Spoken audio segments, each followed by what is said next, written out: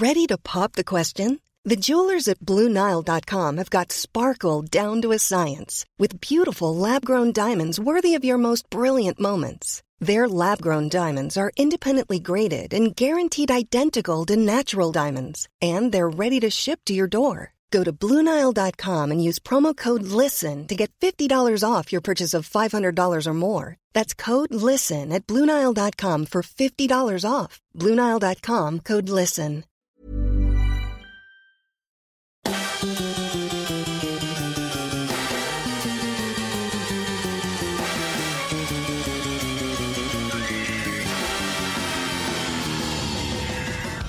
It's quicker by rail. Let the train take the strain. Go to work on an egg. Join Jules and Jim on our Joyride.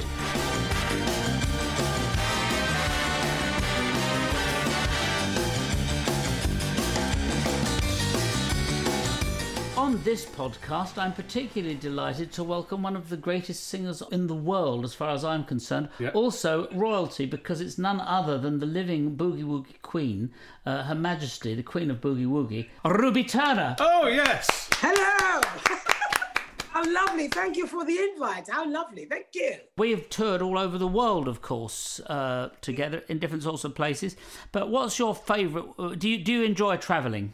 I do. You know, as a baby, my stepmom said to me when I was a child, she said, on your feet, you have a traveling mole. And that means you're always going to keep moving. As a baby, I had a little black spot in the sole of my feet. Oh. And she said, I've got a traveling mole. Of course, as a child, you don't know what that meant.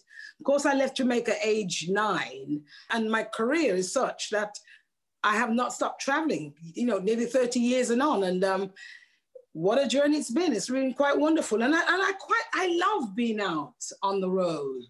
You know, it's one of those, there's a sense of freedom. And as much as I love my home, and when I'm due to tour, it's very difficult to tear me from the doors because I'm hanging on for dear life. I'm taking everything with me that reminds me of home. Well, once I leave, I feel abandoned and free, you know, yeah. Exactly, one less thing to worry about. Out of interest, the travelling mole, just because a lot of the listeners to this podcast will be saying to themselves, have I got one of those? So Yeah. where was it located on your foot? On the heel, you know, the base of your feet on the heel, just on the sole, the flat part of your heel. And it's still there, I think. I haven't grown it out, it's still there. I have an actual garden mole that I ride around on. No, That's not my that travelling kind of mole. No, I ain't got that kind of mole. But yeah, and that kind of stayed with me over the years. And the more I toured and the world and stuff, it's just, then I thought maybe she was right. And I don't seem to have a problem leaving home, and I don't seem to have, you know, I don't get a sort of, I must get home. I don't have that at all. Do you know do you take stuff with you? Because people take a pillow, don't they, and stuff like that? Yeah, well, when the tours we do now, I take a pillow because I'm on, you know, in the bus, and so just to be comfortable. But something that reminds you of home, to make you feel comfortable. So yeah, just a little something, you know, something, yeah. Yeah, I take my sofa with me. Yes, he takes his sofa and some armchairs with him where he goes to make him feel comfortable. Take my 3-piece suite and my mantelpiece. Yes, I mean, that's the size of your tour bus. Yeah. But I think you're right, Ruby. Once you get out on tour, it's quite nice. Once you've got the feel of the open road, the nicest bit about being on tour is if you just keep going to a different place every day. If you go back home and then come out again, that's what makes it difficult, isn't it? Yeah, it's quite wonderful. I mean, you know, during this lockdown, I've sort of gravitated to anything to do with touring the UK, or, you know, anyway, Joanna Lumley, whoever. It was wonderful. Those documentaries they do where they go across the UK, and I'm sitting there thinking, I've been there on the road. I've passed through there. Just wonderful places in the UK, and I just want to be there now. I just want to go to those places. I want a camper van.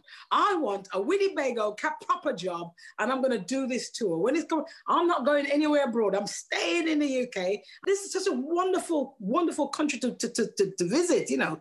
So lockdown, you're not locking me down. I'm off. Yeah, nobody's. There wasn't anybody born who could lock you down, Ruby. I know that. No, they're not locking me down. I'm off. Did you say you've bought one, or you're gonna get? No, I've investigated thus far. I think I've got to sell a lot of things to get one of those. Okay, here's my tip, because I had a Volkswagen camper van, which was great because it's about the size of a car. You get one that size, you're all right. I then hired a bigger one and went around the Lake District, and you're going over tiny humpback bridges, which are about 6'6" wide, and you realise you can't get over them. And then you just get out and weep because there's a queue of 5 miles of traffic behind you because you're driving so tentatively. When you're not travelling, though, Ruby, how do you get about? Have you got a car, a bike, a foot? Well, in this lockdown, I've been very much taking advantage of, the couple of hours you get to go and wander the streets. And it's another interesting thing because all this time I've lived here, I've never really explored the area as such. But this whole year has allowed me to, which you didn't have to see it all in one day. You can go a little further in and further out.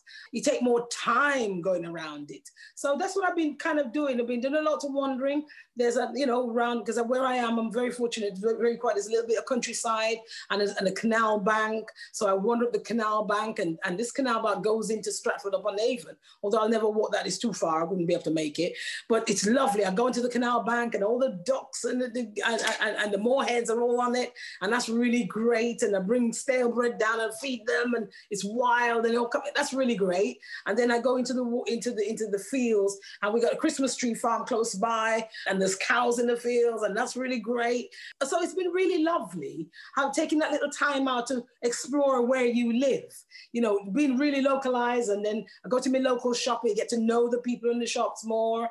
And and then further up the road, there's a little church that's not my church, it's a C of E church, but they had the doors open, during the lockdown, and I'd go in on a Wednesday and a Saturday, and I made that part of my walk. So I'd do 2 miles on a Wednesday and maybe a Saturday, 2 miles on a Wednesday, and I go up to the church and I sit there all by myself. There's nobody in, and the candles lit at the far, and I just sit there and I talk to God there, and have a moment by myself and just be grateful, and then I come home. And so it's been really kind of just doing a lot of walking, and obviously it's good for me as well, and good for me to do more walking. So they tell you that'll get you into shape, because when you're back on tour, you can then, when you're exploring, because it's true when you arrive in Dusseldorf, and you've only got 2 hours before sound check, you've got to get as much in as possible. I notice you do that quite a lot, Julian. No matter where you are, you're off, your hat's on, and you're gone.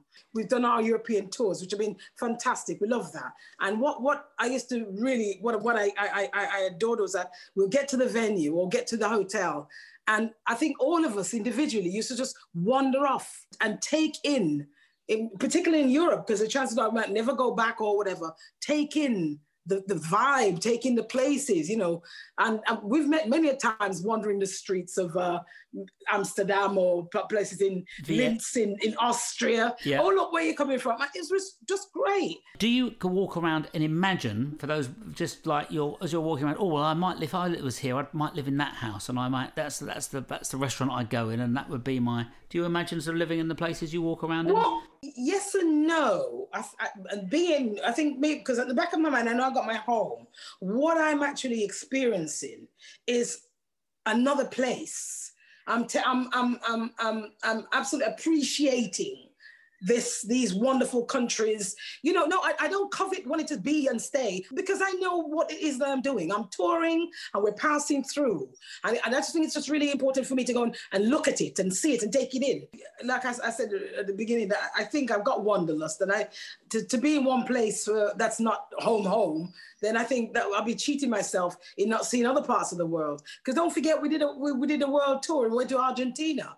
Yes. And I'll never forget that. My suitcase was still in Sydney, Australia, and I had to wander the streets to find clothes for the gig that night, and... Do you mean did your suitcase get left behind, you mean? Yes, it was like, I had to buy a brand new case. In actual fact, I bought a brand new case, and then we flew because Argentina was the last gig for us, and boarded, got, everything came off the conveyor belt by my brand new case.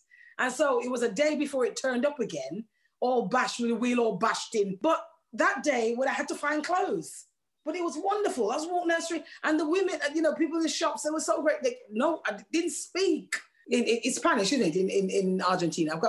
Anyway, I had to make myself understood. But they were so helpful. And I never got to the Pink Palace. but I managed to get around to other little bits of Argentina. And so, you know, it's great to say you want to live there, but not really, because I want to go to Brazil. I want to go to other places in New Zealand. Oh, now there's somewhere I could probably live, because I've been to New Zealand about 5 times, and I just love the slow pace of New Zealand. I love it's completely unspoiled. It's like going back into the 50s. And it's so open, there's so much space, and I'll never forget that. And the people are so warm and friendly and lovely. And yeah, I remember really fell in love with New Zealand more so. You know, when we got to Sydney, I mean, that just wild. You know, Bonsai Beach was great, and Sydney Harbour, where we were just running around eating more food than you want to, and which is great. But I would never say I want to live there. Yeah. Whereby New Zealand had something that was just kind of laid back and, you know, kind of suited my personality, I think. I think being a musician, that's probably what's done it as well. We're so used to being on the move. When retirement hits, I don't know what I'm going to do, but, you know, everything stops and falls off, and you can't do much. I don't know. I probably have to write a book of some sort, but you're not going to retire. I forbid you from retiring ever.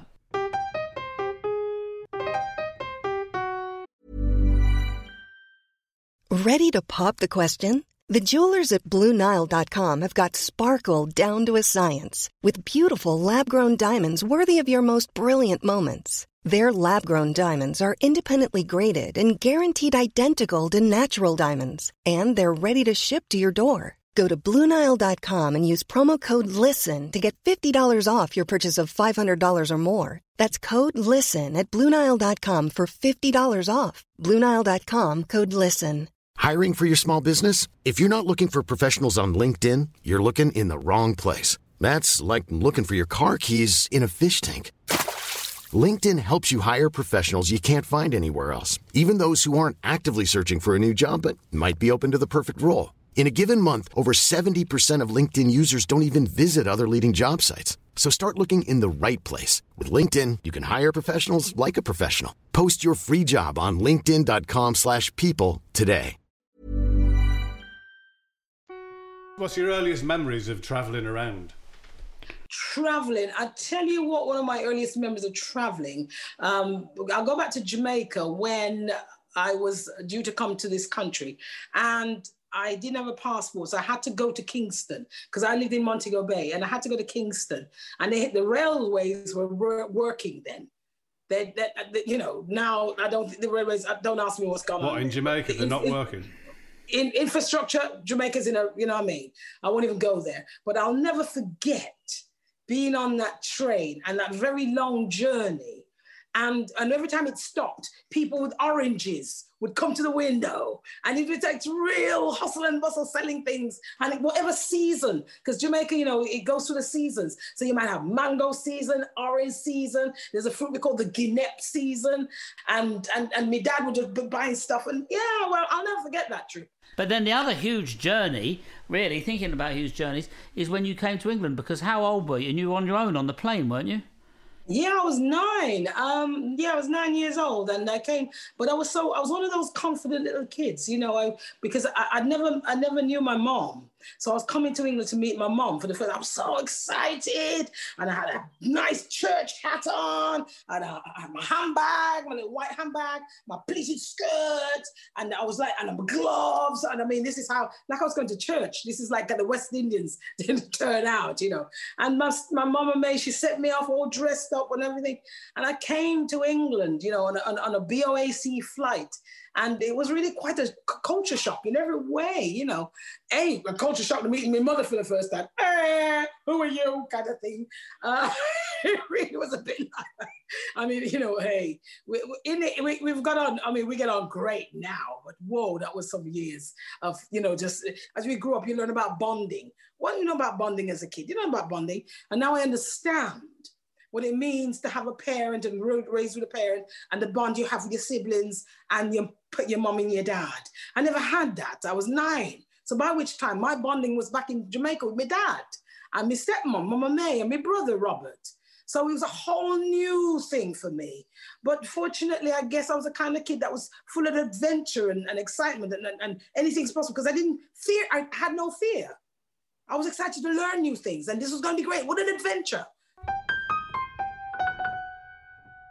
Do you drive, Ruby? I do. I learned to drive very late in life. I was about 27 when I passed my test. And my first little car was a Fiesta Ghia. Oh, nice. I mean, top of the range, a little Ghia, little Ford Ghia. It was lovely, little dark windows. I loved that little car. It was really great. So now my confidence was growing. I could get myself around and people didn't have to wait, put people out. That was the other thing, putting people out to take you home. That didn't feel right with me. And then my second car was a Maestro MG. Do you remember that one? The first talking car. And the light on the end, got the lights on. And low fuel, handbrake on. It used to tell you, give you instructions. Well, it said the words to you. Yeah, the car used to that lights. Yeah, I never knew that. I didn't. And I got hit on the because I was just rubbish. Spun round. Anyway, it limped home. My then manager made me drive. I rang him, Jeff, I want a car. And he said, right, I'm coming. And he came and he made me drive the car home. And as I was driving, it was going, handbrake on, lights on, and it kept. I know you're saying, I'm tired. I'm so very tired. I want to go home now. Look what you've done. And it was just like, but there was such a good thing. He made me, almost you hear the expression, getting back on the horse. And because I drove it home, it made me continue driving. Because I think if I didn't get back in the car, I probably would have given up with fear, But I drove it home and it just kept, from then on, got it fixed, but it kept telling me the handbrake was on. You're on the motorway, 60 mile an hour, handbrake on. I said, no, it bloody ain't. Anyway, I got rid of that little number. And then I got myself, talk about joyrides, because this program was joyrides, because I didn't realize I was a bit of a petrol head, but I clearly was. And I bought my dream car. And that was my joyride. It was a BMW 3 Series injection from my record company, Jive. And oh my goodness me, that car was something else. Black, it sat hard. I said, this car knows its way home. Because I'd get in this vehicle and I'd be recording at like whatever time at Jive, at Battery Studios in Harlesden, late at night. And I'd get in this BM and somehow I was home in no time. This car just knew its way home, the corner and everything about it was just beautiful. But I like to what Ruby's saying there about when you had those when you first got introduced to German cars, because they're very sure-footed, fast, solidly built. Really great. Incredible. I think it's just the whole handling of the vehicle, but being able to handle it and the way it sat on the road. There was no that tin. I mean, I've been in them, that sort of, you go in the corner, you felt it's like on one leg, This was solid. But then I think I was a better driver after hitting the other talking thing. I was much more conscious of holding, holding onto the steering very well and doing the right thing. But this car, I just felt so solid, so safe, and I absolutely love this little vehicle. And then, I always said I'd sell the house before I sold the car. It was a really strange thing to say. In the end, I had to give it up because, it was just falling apart after a while. But when did I just hear you said it was a she, the car? Yeah, yes. Well, yes, I called her. Yeah, she was reliable and she was solid and she knew her way home, man. But some cars, but that's right. But some cars are she's and some are he's, aren't they? I think. Yeah. I used to have an old Chevrolet Corvette, but that was a he. I just felt it was a he. Well, I don't know what it is. Yeah, it's like the age of a car, and also there's the approach, the look of a car, because a Fiat Cinquecento is a she. Although, for instance, you might get an old Foden lorry that could be a she too. Yeah, you could, couldn't you? Yeah. I used to have an old Morris Traveller, which would be a she, but a very old she, an old lady. Yes, old teacher, retired teacher. Yes, it's a nice, but very nice, benign old lady. Yeah. Driving Miss Daisy style car. What about the bicycle? Let's just move on to that for a moment, because I think I took you on a bicycle in the delightful Dutch university city of Groningen. For some unknown reason, I'm not very good on anything that's got to anything, I don't trust myself. I just think I'm going to end up in a hedge somewhere, and I have. But also, I remember thinking, in Holland, I used to sit up and beg bikes. I love that. I love in Holland all these beautiful women, and everyone looks so tall and graceful, and they can cycle with their hands in their pockets and it all. And I went, I want one of those. I can do this. And so I remember one of the tours. I went and I found myself a bag for €100. I said, I want to sit up on beg bike because I put a basket and I feel great. It'd be great. So I found this secondhand shop and I bought this bike. And then I got on top of this bike and then I tried to cycle back to the hotel. Waited at the traffic lights and realised I was taller than the cars. Yeah, I think the best thing about cycling is when you've got a high bicycle like this, I don't know if you find this as well, that you, especially around twilight, you can go around and it's the nosy parker's perfect vehicle because you can silently pedal around and look at everything that's going on and then pedal off if you're spotted. It's really perfect. Well, a periscope does an equally good job.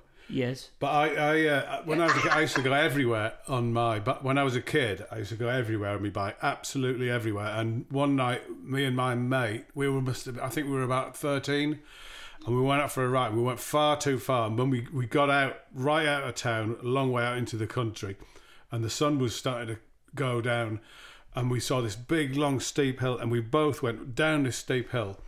I came flying over the front and went down the hill on my face, and I could hear him behind laughing his head off. He went over and we were both sliding down this hill, but he broke his arm and his leg. He wasn't laughing then. No, he wasn't laughing then. And I smashed my face up. We went to a petrol station and he got taken to hospital with his bike in the back, and I was made to ride mine back. And it turned out we were going about 15 miles, so I had to ride back. It then started raining, and all one side of my face was shredded. Oh! And I was riding back in the pouring rain, and that was the last time I rode a bike with integrity. Well, that was my first cycling experience was like that, because my first time on a bike ever was I was aged about 4.5, and I was up very early one morning on my own. Everybody else was still in bed. And my friend knocks on the door, says, "Do you want to come cycling?" Aged 4.5, and I just learned to ride a bicycle. So yeah, okay, so trot out. You know, poor mother's in bed. She has no idea that I've trundled off like this. To go out to the corner of the bicycles where there's a big hill, and my friend, because we're only sort of 4.5, says, "We better not go down there because that's big dangerous, that big hill." I said, "Don't be silly. It's the easiest thing to cycle down a hill. I said, in fact, I think you'll find it's much easier to cycle down a hill than it is up a hill." He said, "Really?" I said, "Yeah, look, I'll show you. It's really easy. I'll go first." So I go down the hill, and as I'm picking up speed and the momentum's getting faster and faster, I said, "It really is true what I've said." And so I looked back and shouted at him, "Come on, it's easy." And at that point, I then collided with a lamppost. Fortunately, over the road was a glass works where there was a glazier's, and they'd all started work, and they saw what had happened to me, and I was taken into the office of the glass works. In my mind, I was put on an operating table, but I think it was just their sort of filing cabinet or something. Anyway, I was bandaged up, but looking back, I think they sort of overdid it, like they thought, "Oh, this is a doll's hospital, and we've got this little 4.5-year-old." So I literally had sort of my leg in a splint and sort of bandage over my head, and just a finger poking out of this sort of mummified thing, and then pushed my bike back up the hill, which wasn't so easy. Got back home, didn't have a key, of course, because I'm only 4.5. Knock on the door. My mother answers the door, thinks I'm still in bed asleep, sees this sort of mummified figure with sort of blood and just a little finger sticking out of the thing, and faints. Yeah. So that was a good morning cycling. After my incident where I scraped the side of my face off, it turned into a giant scab over one half of my face, which led me to look very much like I would imagine the Phantom of the Opera in reverse. Perfect. And here's a message from our sponsors. Jim, where do you get your grenades from? My hand grenades? Well, the same place as you get your gelignite, I expect. Bomb Alley in Welling. Oh, for all your explosive needs, it's one shop for bunker buskers, booby traps, neutron bombs and torpedoes. Excellent.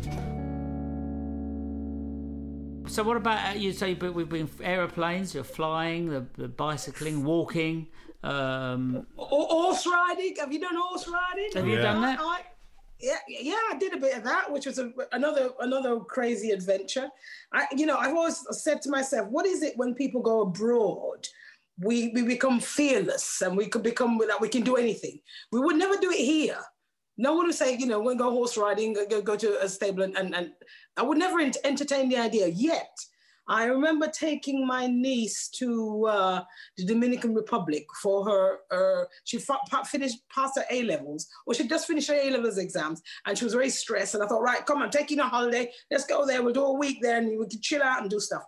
And I'm not the kind of person that goes on holiday and sit liming on a beach and doing nothing. I can't be doing that. I must, once again, explore and check it out and see what's going on. So I said, oh, let's go horse riding. So got booked this day out on this horse business, and we got there, and there's all these horses, and big horses, little horses. So and the helmets that look like, you know, tin cans. And so put this helmet on, and then all of a sudden there's a little bit of a fear that when I saw the size of the horse, I went, "Oh, what are we doing?" And the horse will smell that. And you already paid for it, because you pay for it in the hotel, you know, paid for it. So we're sitting there. Then we've got on this horse, and I thought, okay, that's all right. We're just trotting. There's about 7 or 8 of nicely trotting, and then he decides to speed up, the lead man.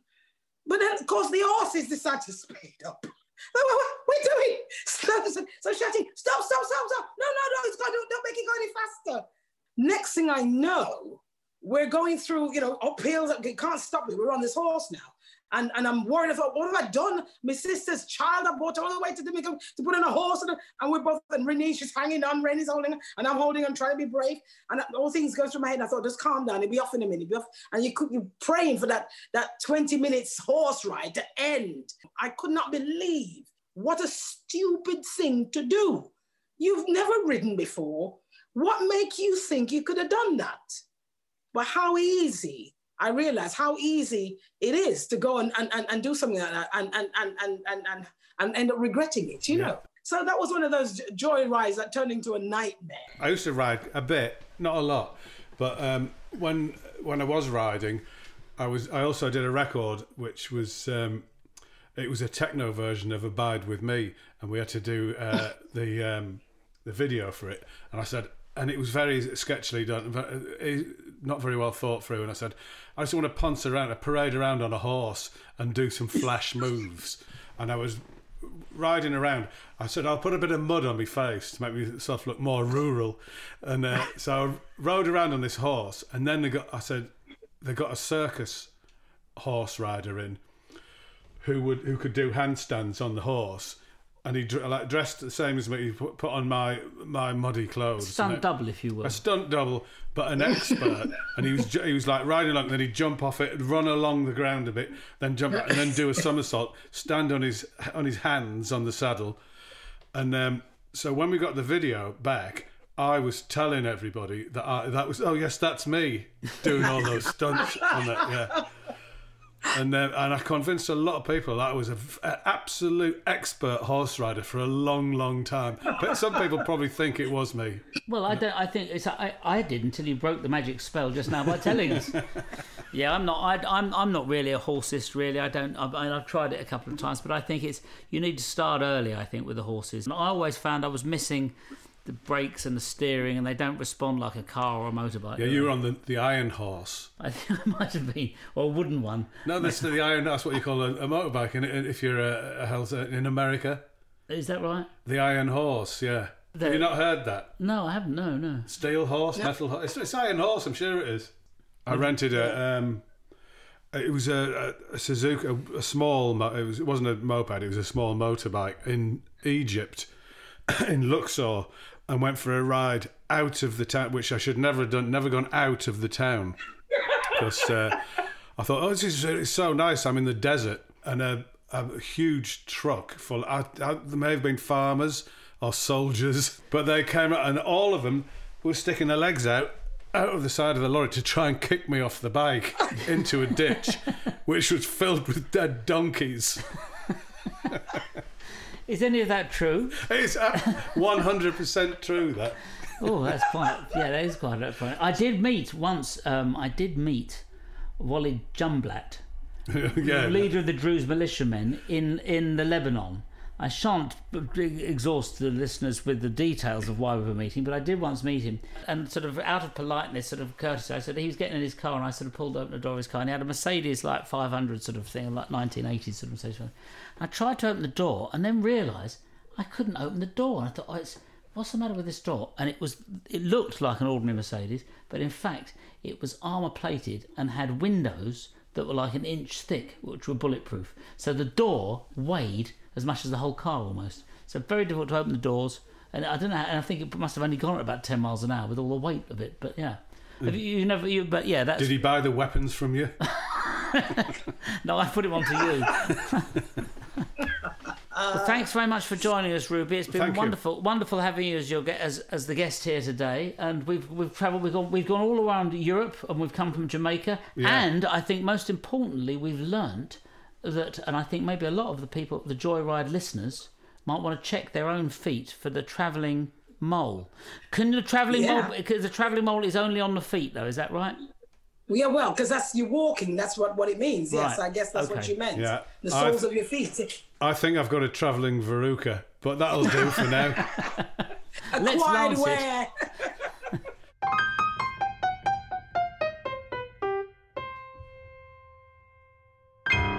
Well, there goes Ruby. Lovely to see her. It was lovely to see Ruby, wasn't it? And interesting, all those forms of transport and the different countries. I'd forgotten all the places we've been on tour. And and I've sent you a postcard from everyone, haven't I? Everywhere, yes. Yes, good. Apart from Scarborough. This podcast was produced and edited by Molly Stewart. Sound engineers were James Stewart and George Latham.